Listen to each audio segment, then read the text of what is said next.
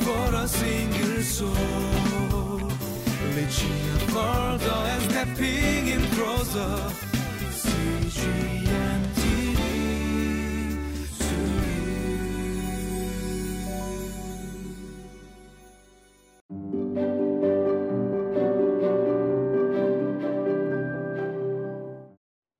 Good day everyone, and welcome to today's Living Life and this first day of September. Hopefully things are starting to cool a little bit for you. Though in Sydney, things will be starting to get a little warmer right now, which would also be, well, nice for them, not so nice for us here in the Northern Hemisphere. Now today we come to Judges chapter 12, and there's a phrase that I learned from one of our former lead pastors here at OEM, 4 small words that have really stayed with me and my wife as well, and we kind of talk about it once in a while when we notice things, see things within ourselves and around us as well. And these 4 words are hurt people, or hurt people, hurt people. Right? It sounds like a rhyme or like a tongue twister, but taken slowly, people who have been hurt also hurt other people. Hurt people, hurt people.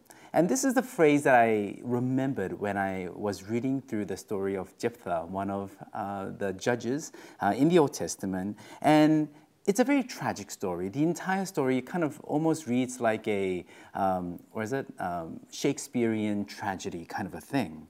And something that we learn, I think, today in this passage is the need of a savior. Not just on a national level, a savior of the nation and the people of Israel, but also individual and personal savior as well. So let's read the passage and then we'll continue.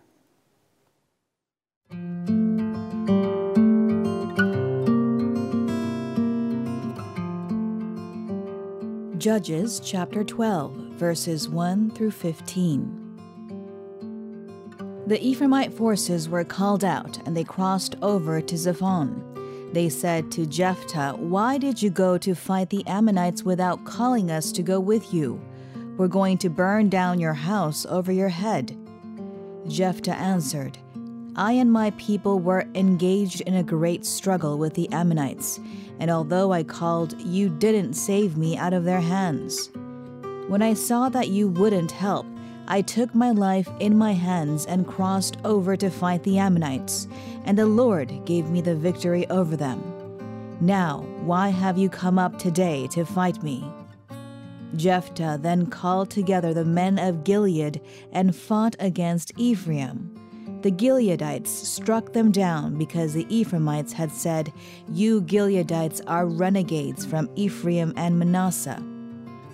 The Gileadites captured the fords of the Jordan leading to Ephraim, and whenever a survivor of Ephraim said, "Let me cross over," the men of Gilead asked him, "Are you an Ephraimite?" If he replied no, they said, "All right, say Shibboleth." If he said Sibboleth, because he could not pronounce the word correctly, they seized him and killed him at the fords of the Jordan. 42,000 Ephraimites were killed at that time. Jephthah led Israel 6 years. Then Jephthah the Gileadite died and was buried in a town in Gilead. After him, Ibzan of Bethlehem led Israel. He had 30 sons and 30 daughters. He gave his daughters away in marriage to those outside his clan, and for his sons he brought in 30 young women as wives from outside his clan. Ibzan led Israel 7 years. Then Ibzan died and was buried in Bethlehem. After him, Elon the Zebulunite led Israel 10 years.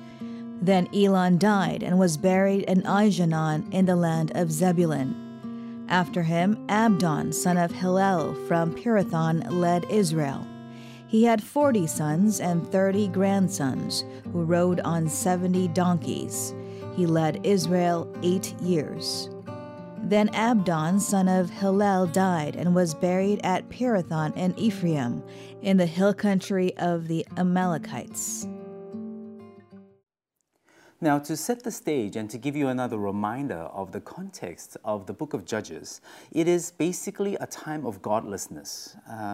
While we're not going to take away responsibility from people, especially Jephthah, we see that Jephthah is a product of his past. He was born of his father's sexual promiscuity. We read this in chapter 11, verse 1. His mother, it says very clearly and simply that his mother is a prostitute. And he was raised in his father's house with his half-brothers. Now, we don't know how many there were, but it seems like at least a couple. And you can just imagine them like ganging up on poor Jephthah and bullying him to no end, so it has to be quite a few, because Jephthah, it says, was a warrior. He was a fighter. So for him to be driven away and out of the house, there must have been a lot of half-brothers. So they hated him, these half-brothers, and they eventually were able to drive him away from the house.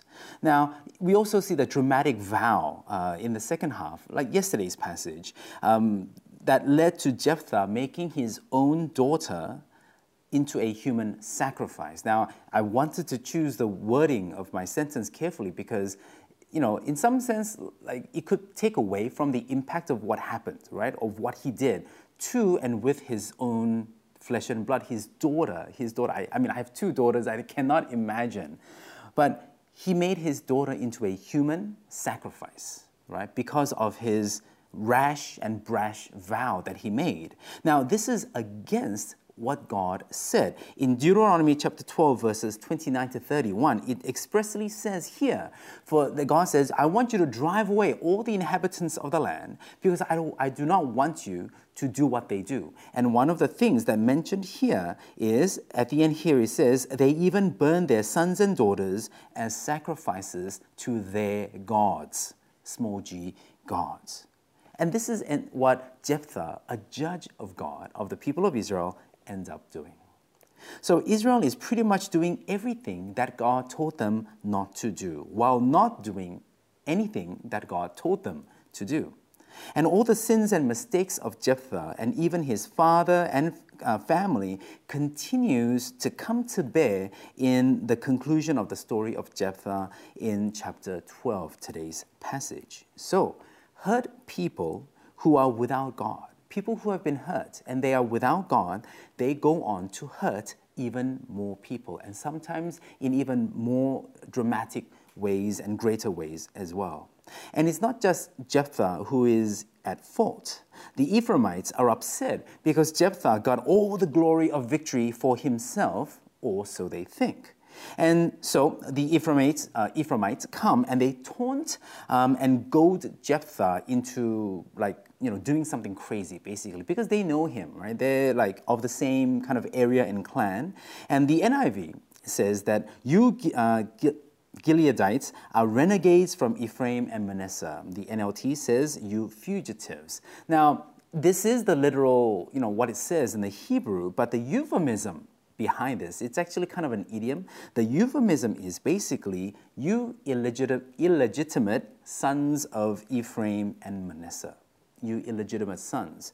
Basically, and I'm excuse me for using this word, I'm using this in the technical sense, they were calling Jephthah and his soldiers, his men, you bastards. Right? That's the technical definition of that word. It's not just a cuss word, you illegitimate sons. Now remember, that's exactly what Jephthah is.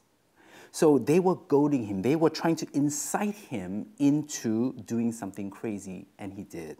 And just as Jephthah was hated, scorned, and probably abused and driven away by his own blood, his half-brothers, Jephthah and his men slaughter 42,000 of their own kinsmen. The Ephraimites were kinsmen. They were, relatives, right? Because Gilead was of the house of Ephraim. Over what? Hurt pride and some insults. And you see that God is not in this battle between these two clansmen and kinsmen. Our salvation through Jesus Christ also saves us from the bondage of sin and sin and its consequences, as we see in the life of Jephthah, so that hurt people can find solace and restoration in God instead of hurting other people and wanting to take revenge for ourselves. Now, we really don't know what is good for ourselves because we have our self-interest and we think that is the best, but that is not the best policy. Love is the greatest way, as the Bible says. Throughout the book of Judges, we see a rapid downward spiral of a people who have been rescued by God in a miraculous way, by Yahweh, who told them, do this, because if you don't, this bad things are going to happen. But the sinful nature of people, and, as the Israelites show, through their leaders, even the judges, they were unable to follow. They did not follow that. The judges were never meant to rule as kings, but again and again, that's exactly what we see. Ibzan and his 60 children that he used to form alliances throughout Israel, marrying them, and then the next judge, we also see the 40 sons and 30 grandsons, riding around on their donkeys, flaunting their wealth and prestige, basically living like royalty. We see that Israel didn't just need saving from foreign powers or armies, they needed saving from themselves, which is exactly what we need today as well.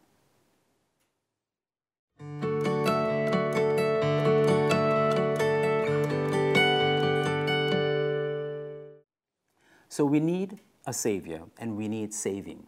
But I know that a lot of you, maybe even most of you watching today right now, are already Christians. You are believers. You are watching this because you want to grow in your Christ-likeness and in your discipleship and your walk with God. So when I say that we need salvation, it may not hit you as much. But I also want to say that we need salvation from our hurts. And I know for sure that you have many hurts from your past, especially from even your childhood, your upbringing. There may be abuses, just horrible, I don't know why I can't say that word today, horrible abuses that you have had to endure through. And I'm saying that God can save you from even your hurts so that you will not pass on that hurt to other people. How do we do that, right? That's kind of the question always. It may sound easier than doable, but it's in the same as we gain salvation for our souls, which is surrender. We need to come to God with our hurts and lay them on the altar to be sacrificed, to be surrendered before God in all honesty. So today, let's search our hearts and think about the hurts that may be driving us to certain actions and attitudes and lay them before God. Can we do that? Let's pray. God, we thank you for your word, O Lord. And even through this tragic story of the judge of Jephthah, we learn and we can grow closer to you. We pray that we will not make the same kind of mistakes, even to the same intensity as we have read. But Lord, may we come to you with all our hurts, even with past abuses, things that are completely horrible to talk about and even think about. We want to lay them before you, God. You are the great healer, the healer of our souls and the healer of our hurts as well. So help us today to learn to come to you with our hurts, to be restored and to be saved from our hurts as well. We thank you. And all these things we pray in the name of Jesus. Amen.